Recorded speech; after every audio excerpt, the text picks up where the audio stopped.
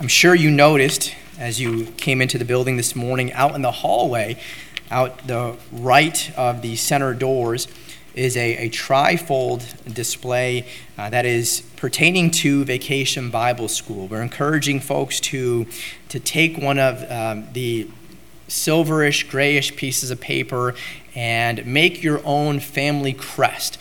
Take it as an opportunity to be creative, and we're going to be hanging them up around the building for Vacation Bible School. If you want to get a little bit of idea as to what that might look like, there's one on the trifold display to help you kind of get started. But there are at least 10 pieces of paper, trying to get one per family. So if you want to take one, decorate it, and come up with what you might think your own family crest might look like, decorate it, prepare it, and then bring it back so that we can have it ready for Vacation Bible School on July 10th. But we're looking forward to how the Lord is going to work and excited about the things that he is going to be doing and already doing as we're putting in much preparation for this.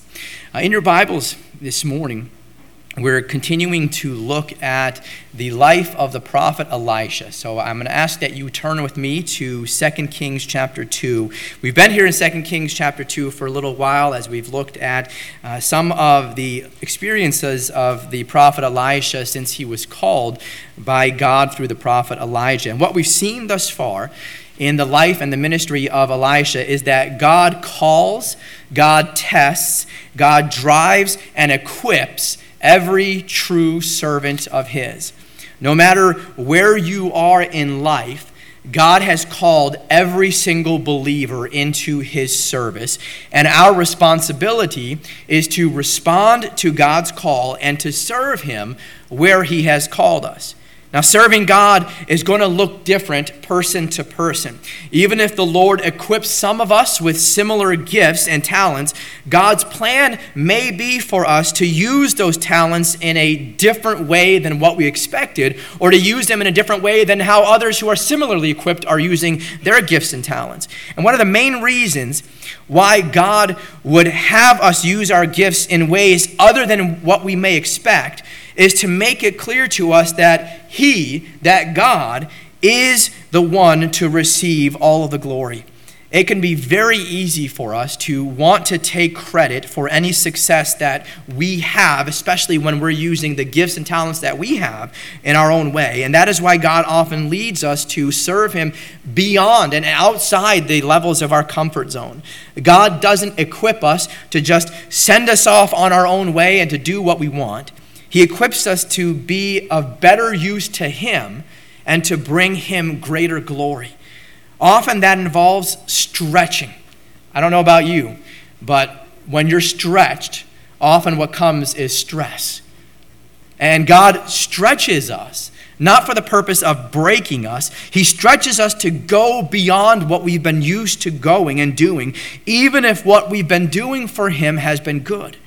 As we've looked at the life of Elisha, we've seen how the Lord took him out of his comfort zone, away from the family business, which he could have very easily set himself up in and be set for life doing the family business, to now serve the Lord as a prophet, where he would be completely dependent upon God.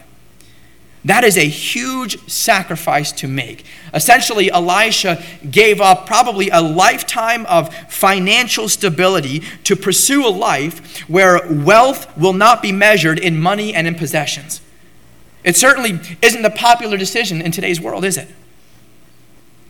It's certainly not what the world is driving us to pursue. They're trying to steer us to pursue a life that is going to be driven by material wealth and material possessions, and that's what the standard of success is going to be measured by. But God doesn't always do that which is popular.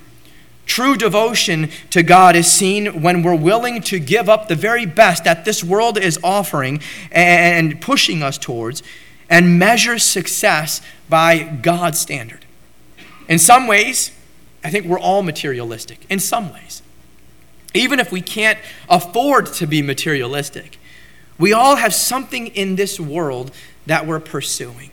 It may not be necessarily something tangible, but in some way we all have something worldly that we value highly and pursue in some way. Even if what we're valuing is good, these things can still be used as a stumbling block, preventing us from serving God the way that he wants us to serve him. It wasn't as if Elisha was a completely worldly man that needed to be pulled out of such a horrible lifestyle, or that he was living an ungodly life, but the family business was not what God had in store for him. Elisha had every tool that was honed and used properly for the family business, but God was showing him and going to show him how he was going to use those same gifts for something completely different than what he thought his life was going to amount to. All God required was that Elisha step out of his comfort zone and allow God to stretch him. Now, how many of you think that was easy for Elisha to do? To give up the life that he thought was going to be what was the rest of his life, to go and pursue something that he knew next to nothing from. How many of you think that was easy? No one. Good. Do you think that maybe he was a little unsure of what God was going to do and how God was going to use him? God hadn't mapped it all out for him. God didn't send Elijah to him and sit Elisha down and say, okay, here's how it's all going to unfold. You're going to leave the family business, but don't worry, because you're going to be taken care of here, this way, and then in this situation, God is going to do this, and in this situation, God is going to do this. So rest assured, it's all going to work out perfectly fine. And here's the map as to how you can be assured of, in every difficult situation, how it's all going to unfold. No, God didn't do any of that. God hadn't mapped it out for him and told him all that was going to happen. He just simply sent Elijah to call Elisha to the ministry of the prophet. It may not always be easy, but it is always better to be in the will of God than to do what we view as easy. Now, as we continue looking at Elisha's ministry, we come to the second miracle. Elijah has been carried away into heaven at this point, and Elisha received the double portion of his spirit as he asked. Elisha used, as part of the first miracle, Elijah's mantle to part the river, or the water of the Jordan River, allowing him to pass through to Jericho. Now, this miracle was witnessed by the sons of the prophets that were at Jericho and confirmed in them that Elisha had indeed received power from God. But notice what we see in verses 15 through 16 here in 2 Kings chapter 2. 2 Kings 2, 15 and 16. It says, "And when the sons of the prophets which were to view at Jericho saw him, they said, The spirit of Elijah doth rest on Elisha. And they came to meet him and bowed themselves to the ground before him. And they said unto him, Behold now, there be with thy servants 50 strong men. Let them go, we pray thee, and seek thy master. Lest peradventure the Spirit of the Lord hath taken him up, and cast him upon some mountain or into some valley. And he said, Ye shall not send." Two things come to mind with this request that these sons of the prophets make to Elisha as they want to go and search for Elijah. First, these young prophets knew enough that Elijah had at least been taken away from Elisha that day. Now, we don't know how they knew it was all going to happen this day, but the word seemed to spread pretty quickly, because when Elijah first left, and when the two of them, Elijah and Elisha, first left Gilgal and arrived in Bethel, the sons of the prophets somehow knew that there was something happening. Look back at what we see in verse number 5 of chapter 2. So chapter 2 just chronicles the journey of Elijah and Elisha until eventually Elijah is carried away. But notice what it says in verse number 5. It says, "And the sons of the prophets that were at Jericho came to Elisha and said unto him, Knowest thou that the Lord will take away thy master," reference to Elijah, "from thy head today? And he answered, Yea, I know it. Hold ye your peace." So they somehow knew that Elijah was going to be taken away, but beyond that, they had no clue as to how it was all going to happen. So they knew that he'd gone, but secondly, the young prophets saw Elijah taken away. Look at what we read in verse number 7. It says, "And 50 men of the sons of the prophets went and stood to view afar off, and they stood, and they too stood by Jordan." Again, we don't know how much they saw. If they saw the chariot of fire, if they saw the horses of fire, or if all they saw was Elijah and Elisha walking together and then Elijah just taken away and disappeared. Now, the reason I say this is that we don't know what they saw, and probably they didn't see him taken to heaven, but just disappear, because later on, a few chapters in 2 Kings chapter 6 and verse number 17, when the Syrians had come to capture Elisha, the servant of Elisha was able to see the armies of the Syrians that had surrounded him and Elisha, but he was unable to see that God had also sent an army to protect them. A few chapters later, notice what we read in 2 Kings chapter 6 and verse number 17. It says, "And Elisha prayed and said, Lord, I pray thee, open his eyes," the eyes of the young servant who could only see the Syrian army. "Open his eyes that he may see. And the Lord opened the eyes of the young man, and he saw, and behold, the mountain was full of horses and chariots of fire round about Elisha." Now, based on that, it's quite possible that the young prophets here in 2 Kings chapter 2 only saw Elijah disappear from their view without actually seeing him taken to heaven by a chariot of fire. But either way, it is evident that they knew something supernatural had happened to Elijah, because the way that they speak with Elisha here in verse number 16 is as if something almost bad may have happened to Elijah and that they must go and find him. Notice again what it says in verse 16. It says, "And they said unto him, Behold now, there be with thy servants 50 strong men. Let them go, we pray thee, and seek thy master, lest peradventure the Spirit of the Lord hath taken him up and cast him upon some mountain or into some valley." So they know that something has happened, that he's been taken. They just don't realize he's been taken to heaven. Now put yourselves in their shoes. How might you respond if you stood afar off and saw what you thought was just Elijah taken like that, but unsure as to where he was taken?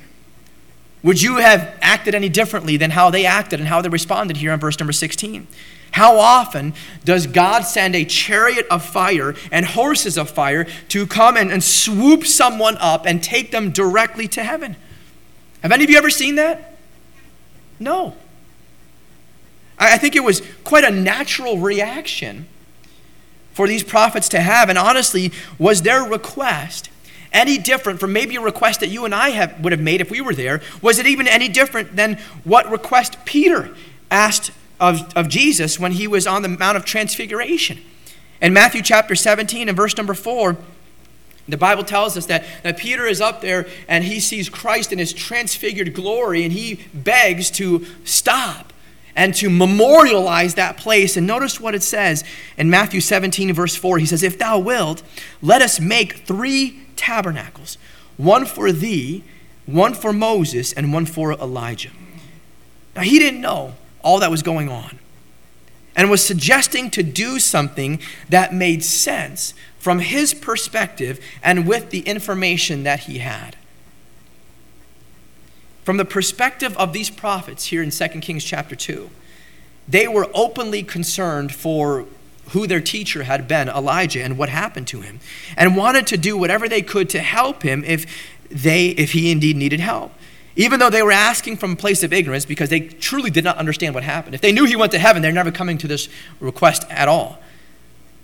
But they're coming from a place of ignorance. They still should be commended for their respect as they submitted their request to Elisha first. Now, before we're too quick to criticize them, think about what this concern they had for Elijah really showed. Elijah had evidently been their teacher for some time, and they had such respect and admiration for them that they didn't want to see him go. They didn't want to see any harm come upon him. And I got to thinking, are we as attached, are we as concerned for the different servants of God that are in our lives today? Are we concerned when we see them go? Are we concerned about what harm may come upon them as they're standing for Christ? At the end of verse 16, we see that Elisha rather tersely refuses their request. So they come to him and they say, listen, there's 50 strong men that we are more than confident in. If we send them out, surely they're going to find where he is. Whether he's on top of a mountain or in some low valley, they will find where he is and they will restore him. And Elisha responds, he says, "Ye shall not send." He doesn't offer any explanation as to why any sort of search for Elijah would be unnecessary. He just tells them, no. No. It's possible that he expected, if the Lord really wanted these people to know that Elijah was carried away into heaven, that God would have opened their eyes to see the whole event right before them. And if they didn't see it, it wasn't for them to see it. When Jesus was on the Mount of Transfiguration back in Matthew 17, not all 12 disciples were allowed to go up there to witness those events either. In all honesty, there seems to be a clue given to us as to why this privilege was withheld from some of them. As we read in verse number 7 here in 2 Kings chapter 2, that it says, they stood to view afar off. 50 men of the sons of the prophets went and stood to view afar off. They, in other words, weren't close by, but afar off, which was not the case with Elisha, who was right next to Elijah the entire time and followed him faithfully. There is something to be said about drawing near to God and faithfully following him rather than following from a distance. The ones that will enjoy the greatest blessings, the ones that will enjoy the greatest privileges, are those who are dwelling under the shadow of the Almighty, not at a distance, but close by. It wasn't just that Elisha happened to be in the right place at the right time. His place was to be right next to God's servant Elijah. And 10 years prior to the events here in 2 Kings chapter 2, Elisha determined that he was going to be by Elijah's side every moment. He made it his life's mission to serve God without compromising. And what we see is that God blessed him because every opportunity he had to leave Elijah's side was never even entertained, never even thought about for a second. Because Elisha was determined to follow God more than following anyone else. So it's never said of Elisha that he followed from a distance or he stood back to view from afar. So there's a significant difference between where these 50 sons of the prophets were as they're watching Elijah leave this earth, and that correlates to what they were actually able to see because they missed the true blessing that Elisha was able to behold as he was right there next to the servant of God the entire time. And as a result, Elisha experienced encounters where God's power was on display unlike anywhere else, and even if he could describe it, it was beyond the understanding of those who were only half-hearted in their commitment to God. Even though Elisha doesn't tell these young men what had happened, they should have let the matter go once he told them no. But notice what we see in verse number 17. So they're determined, and out of a heart of appreciation for their former teacher, Elijah, they want to go and do something about rescuing him from what they think he needs rescuing. But notice what happens after Elisha tells them, you shall not send. And then in verse number 17, it says, and when they urged him till he was ashamed, he said, send. They sent, therefore, 50 men, and they sought 3 days, but found him not. Surprise, surprise, right? Elijah wasn't even on earth. They could have searched far and wide, every nook and cranny, every crevice of this world, and never found him because Elijah was nowhere to be found on earth. Again, this was no common occurrence that happened to Elijah. There's only one other person that the Bible tells us that was taken directly from earth to heaven without seeing death, and that was a man by the name of Enoch.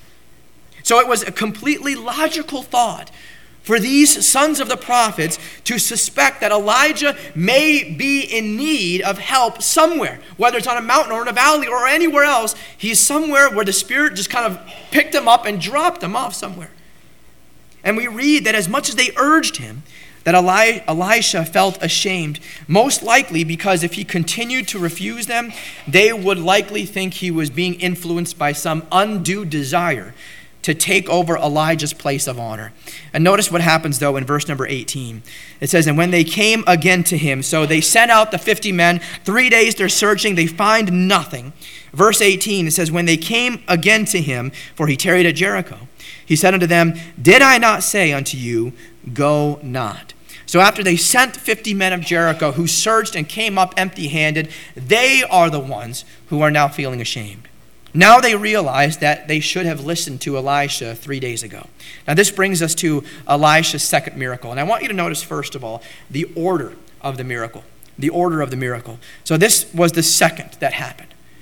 With Elisha's first miracle, he acted completely alone as he used the mantle of Elijah to part the waters of the Jordan River. But with the second miracle, he wouldn't be alone. Elisha would use the men of Jericho to bring him a new cruse and to put salt in it before proceeding with the miracle. So that's the order, if you want to look at it that way. But secondly, notice the place of the miracle. Verse 18 tells us that Elisha was at Jericho with this second miracle and when it occurred. Notice again what it says. It says, when they came again to him, for he tarried at Jericho, he said unto them, did I not say unto you, go not?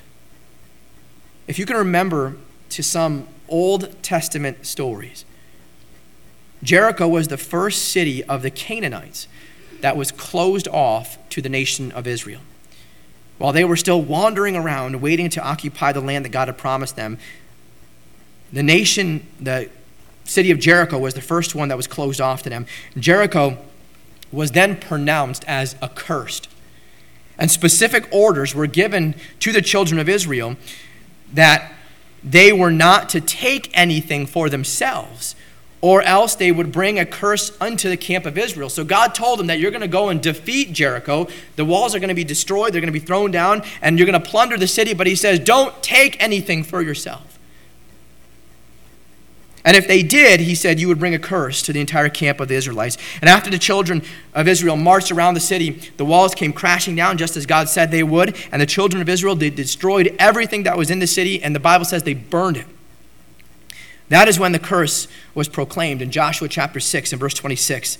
It says, and Joshua adjured them at that time, saying, cursed be the man before the Lord, that riseth up and buildeth this city Jericho. He shall lay the foundation thereof in his firstborn, and in his youngest son shall he set up the gates of it. Both of those warnings that were given by God were eventually ignored. In Joshua chapter 7, we find out that Achan, man of the children of Israel, that Achan had taken some of the spoils from Jericho, which he conveniently had hid in his tent. And unfortunately for him, God knew what he had done, and he and his family paid with their lives as they were stoned to death and then their bodies were burned. The second warning was ignored several hundred years later under the reign of a wicked king, Ahab. We're told in 1 Kings chapter 16 and verse number 34, it says, in his days, and it's in the days of King Ahab, in his days did Hiel the Bethelite build Jericho. And notice what it says. It says, he laid the foundation thereof in Abiram, his firstborn, and set up the gates thereof in his youngest son, Segub, according to the word of the Lord, which he spake by Joshua, the son of Nun. Now, we don't know for sure how the sons of Hiel died.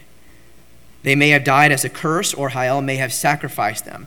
Over the years, archaeological excavations have uncovered evidence of a practice in ancient biblical times called foundation sacrifices, where children were literally buried, often alive, in the foundations of the building as a means of sacrificing them to gods. God was actually offering a merciful warning to King Ahab in this, that his word would never be ignored. The word from Joshua chapter 6, which he clearly said, cursed be the one that buildeth this city, ended up happening several hundred years later there in 1 Kings chapter 16. And God was warning Ahab as the man who was most likely directed by Ahab to rebuild Jericho found this to be true. Ahab should have thrown himself at the mercy of God and started at that moment to take God seriously. Unfortunately, we're told about Ahab that it says, Ahab did more to provoke the Lord God of Israel to anger than all the kings of Israel that were before him. Not exactly what you want to have written about you in the Bible. Regardless of how God had warned about cursing those who rebuilt Jericho, it was now rebuilt. And here is the place upon which the prophet Elisha is and where the second miracle will take place. But notice third, the object of the miracle. the object of the miracle. Look at verse number 19 here in 2 Kings chapter 2.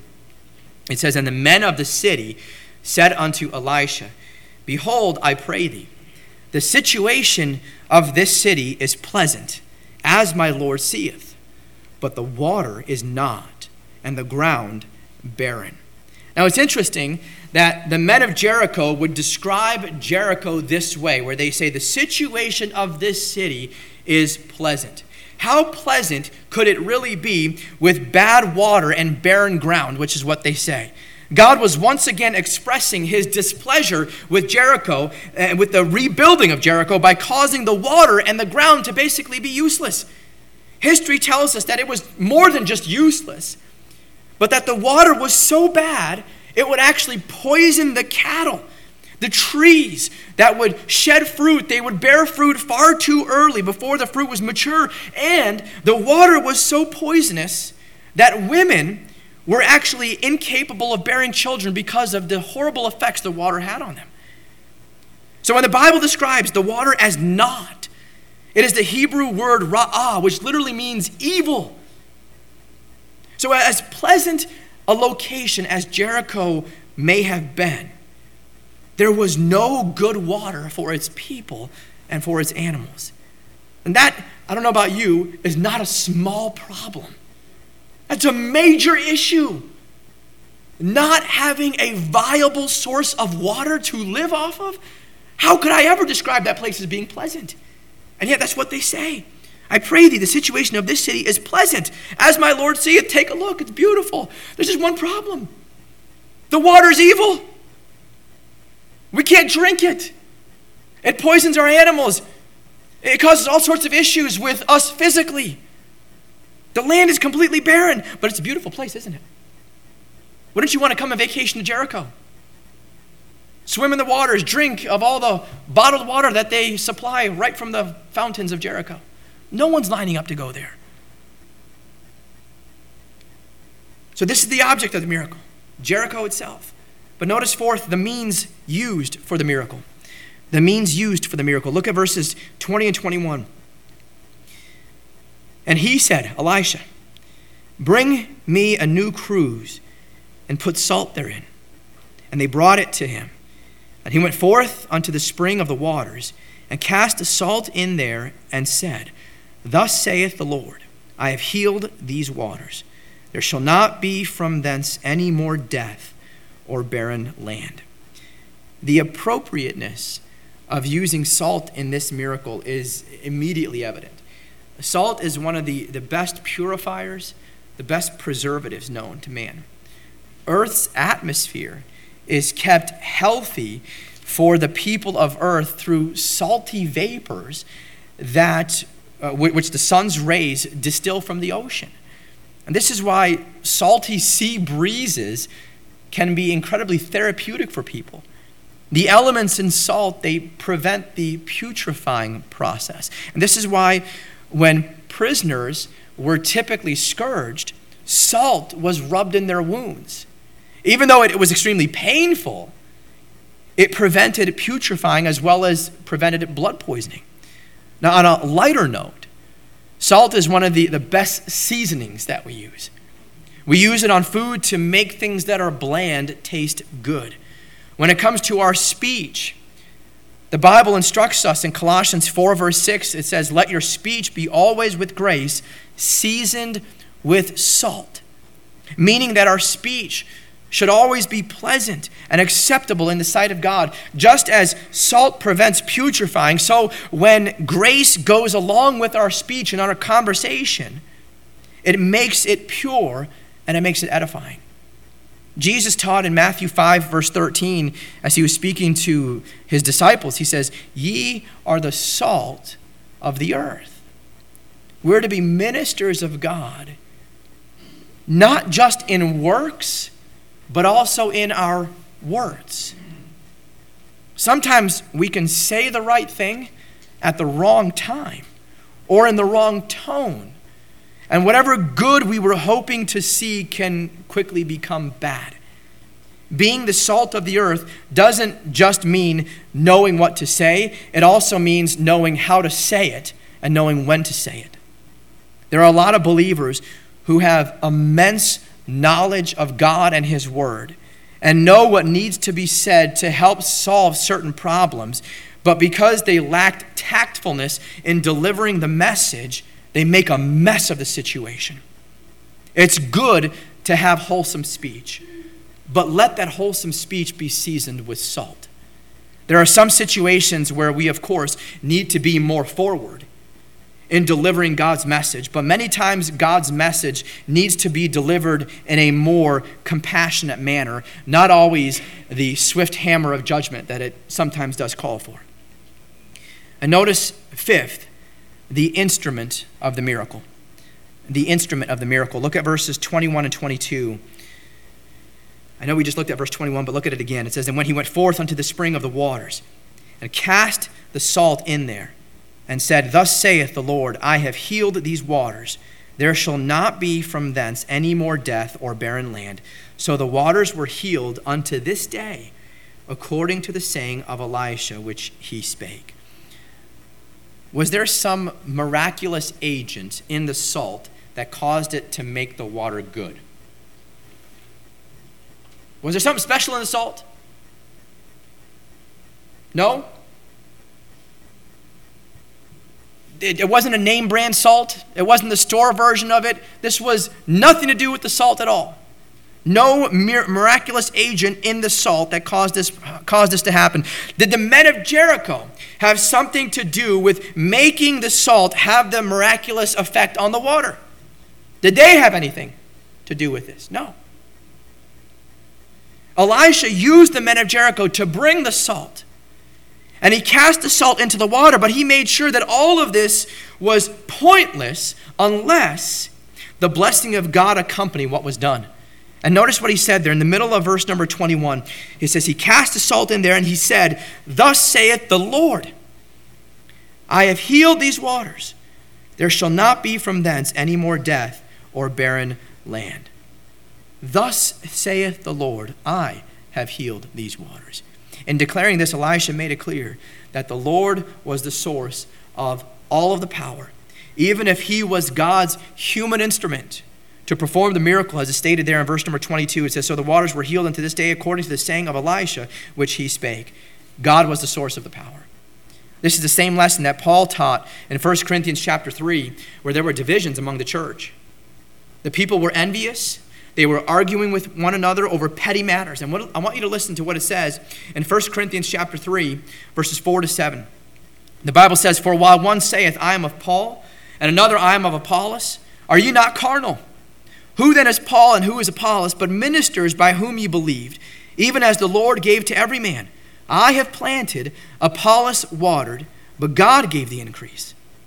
So then neither is he that planteth anything, neither he that watereth, but God that giveth the increase. You know what Elisha was doing here? He was evidencing this truth in declaring that the waters of Jericho were not going to be healed by some miraculous salt. They were not going to be healed by the way that he threw the salt into the water. They were not going to be healed about how diligently the men gathered the salt. They were only going to be healed by God Almighty, who was going to speak his blessing and bring healing to what could only be healed by him. Everything we do for the Lord is done through the Lord's power. For us to be true servants of Christ, we must be humbly yielded over to God to be his instrument. When God's hand is upon you, he will do great things through you, but as only as we are yielding ourselves to his service. And that's what Paul was getting at there in 1 Corinthians chapter 3. He says, you guys are arguing about the most ridiculous stuff. Who led you to the Lord is as if that's going to be more important. Whose are you, he says. God is the one that has saved you if you're saved at all. It doesn't matter if it was your grandmother. It doesn't matter if it was Apostle Paul. It doesn't matter if it was King David. It doesn't matter. Because each of them don't deserve to be up on a pedestal. They are nothing, he says, but instruments that God used to bring the message of truth to you. He says God is the source of it all. God is the everything behind it, not 90%, and then we can give 10% of praise to Paul. He is the 100%. So if there's any praise that should be offered anywhere, it's not to whether it was Paul or Apollos or anyone else. It is to God. And if you start doing that, he said, you start arguing and having this division among yourselves as to who's better because, Paul led me to the Lord as opposed to this person over here. What a petty thing to be arguing about, but we do that, don't we?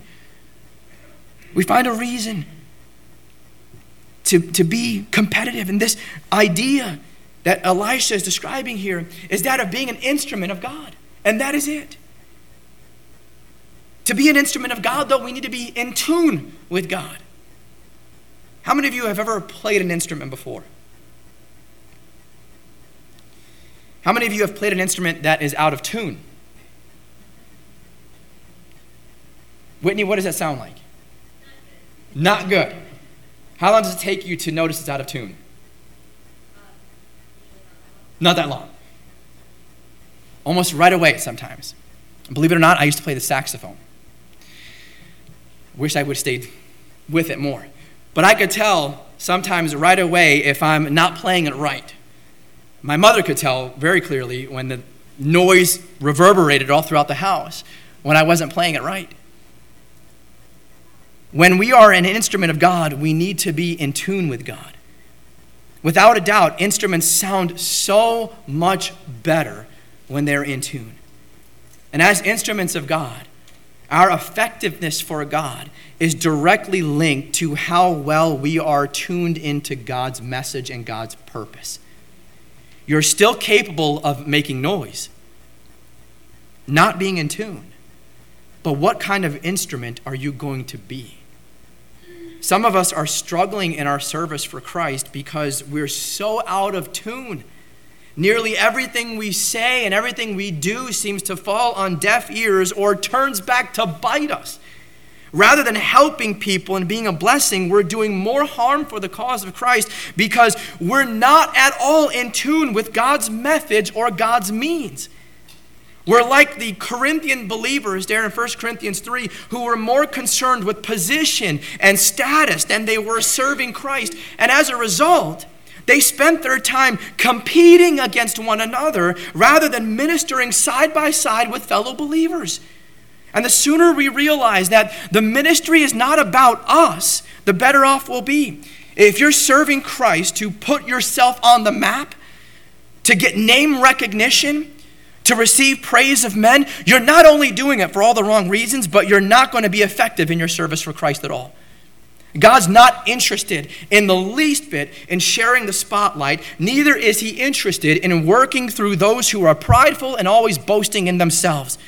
So be an instrument. By golly, be an instrument, but be an instrument in the master's hands and be tuned with the master's leading and calling and trust him as he leads. Notice sixth, the significance of the miracle. The significance of the miracle. Look back at verse number 19 as we see this. It says, "And the men of the city said unto Elisha, Behold, I pray thee, the situation of this city is pleasant, as my Lord seeth, but the water is not, and the ground barren."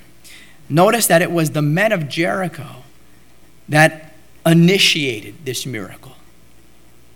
They came to Elisha and they told him about the city being a pleasant place, but having terrible water. There was enough understanding of Elisha's position with God to know, even with these sons of Jericho, that he could probably do something to remedy the situation. As a servant of God, we must always be ready to jump into action. There are always going to be people who, when you're living godly, especially, are looking up to us, especially when we're in ministry. And many times we're going to be called upon to act on something without any sort of advanced notice. Not only do we have to be ready, but we also have to be approachable. Elisha, as the prophet of God, was not only ready, but he was approachable, as these men knew that they could come to him with this problem. Not only, though, are we supposed to be ready and approachable, but we must also be available. When Elisha was approached by these men, he doesn't tell them to come back at another time. He doesn't tell them that he doesn't have time for them right now. He doesn't turn them away because he's too busy. He doesn't say, you deserve to live with this horrible water. He makes time for them, and he makes time for them immediately. Notice again, Verse 19 and 20. And the men of the city said unto Elisha, Behold, I pray thee, the situation of the city is pleasant, as my Lord seeth, but the water is not, and the ground barren. And he said, Bring me a new cruse, and put salt therein. And they brought it to him. He doesn't say, guys, come back, let's table this for a month, and we'll talk about it later. He says, here's what you need to do. Go, bring me a new cruse, and put salt therein. And they go and do it. He was approachable. He was available. Sometimes the best ability we can offer people is availability. People need to be able to count on us. They need to be able to trust us. They need to be able to come to us with their problems, and they need to know that we're going to care enough about them and about what they're going through to try and help them. Elisha was a servant of God who loved people, and it showed in how the men of Jericho were able to approach him. If he had a reputation of not caring for people, these men don't approach him at all. He didn't look down upon them. He didn't dismiss them. He wasn't repulsed by their presence. Rather, he immediately jumped at the opportunity to help them. And verse number 19 tells us that these were the men of the city. It says, And the men of the city said unto Elisha,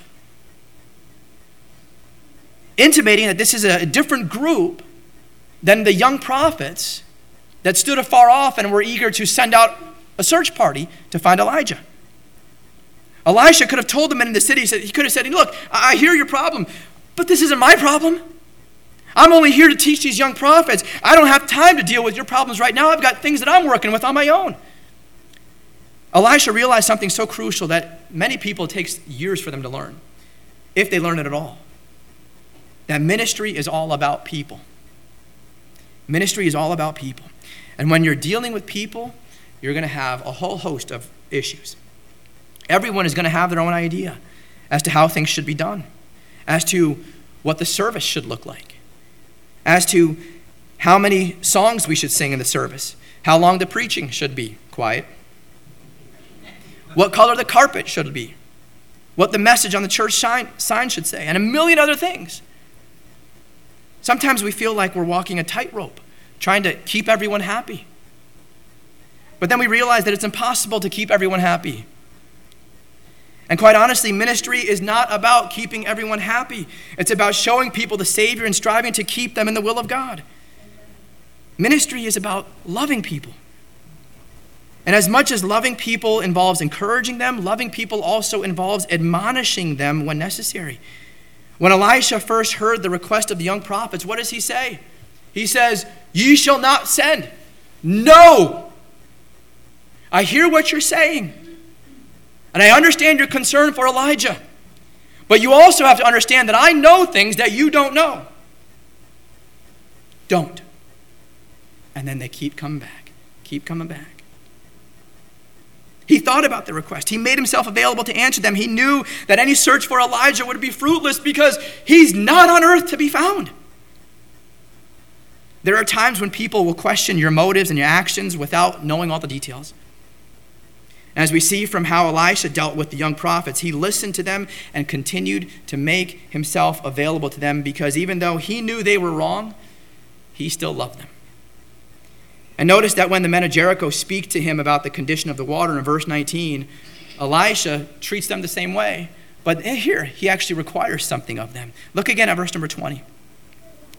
And he said, Bring me a new cruse and put salt therein.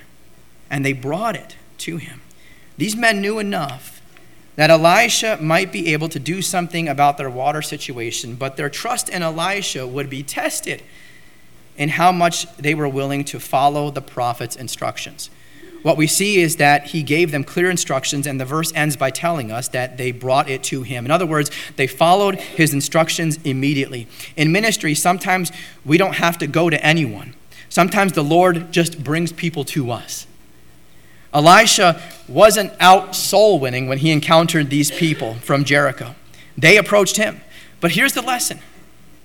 The true servant of God isn't only concerned about souls when he's out soul winning. He's concerned about souls all the time. Serving God is not a job that we clock in and out from. It's not something that we're serious about only when we come to church and then we forget about it until the next church service rolls around. Serving God is life. Ministry is life. Loving people is life. Problems don't just arise on Sunday mornings. How many of you know that our phones work just as good Monday through Saturday as they do on Sundays? My phone works. Do you know that? My phone works just as good every day of the week as it does on Sunday. There's a reason that I have my phone number listed in the bulletin. 518-389-5985 for those that are listening on the website later on. If any of you have a need, ever, please know that you can call or text. If there's something that I can do to help you in any way, allow me the opportunity to do so. This is not a job for me. God has called me to be the under-shepherd here at Latham Bible Baptist Church. I may have a different relationship with each of you, but know that I love every single one of you. I'm God's servant, and it's my responsibility to honor God in the way that I lead. Notice last, seventh, the permanency of the miracle. The permanency of the miracle. Look at verses 21 and 22 once more. And he went forth into the spring of the waters, and cast the salt in there, and said, Thus saith the Lord, I have healed these waters. There shall not be from thence any more death or barren land. So the waters were healed unto this day, according to the saying of Elisha which he spake. The waters were healed unto this day. The effects of the miracle didn't wear off after a certain number of days. The waters were healed unto this day. We read in Ecclesiastes 3:14, I know that whatsoever God doeth, it shall be forever. God completely changed the course of that land. A land that was once known for death and barrenness would have its waters healed for good. God worked through his servant Elisha, who was approachable, available, and willing to help those who were in need because he was aware of those that were in need. God is going to accomplish his will one way or another. We can get on board with God's plan and be the servant, be the instrument that is in tune with God's will and God's methods, be approachable, be available, be willing and aware, and be a blessing to others as we honor God, or God can accomplish his will by kind of pushing us out of the way and doing what needs to be done one way or another.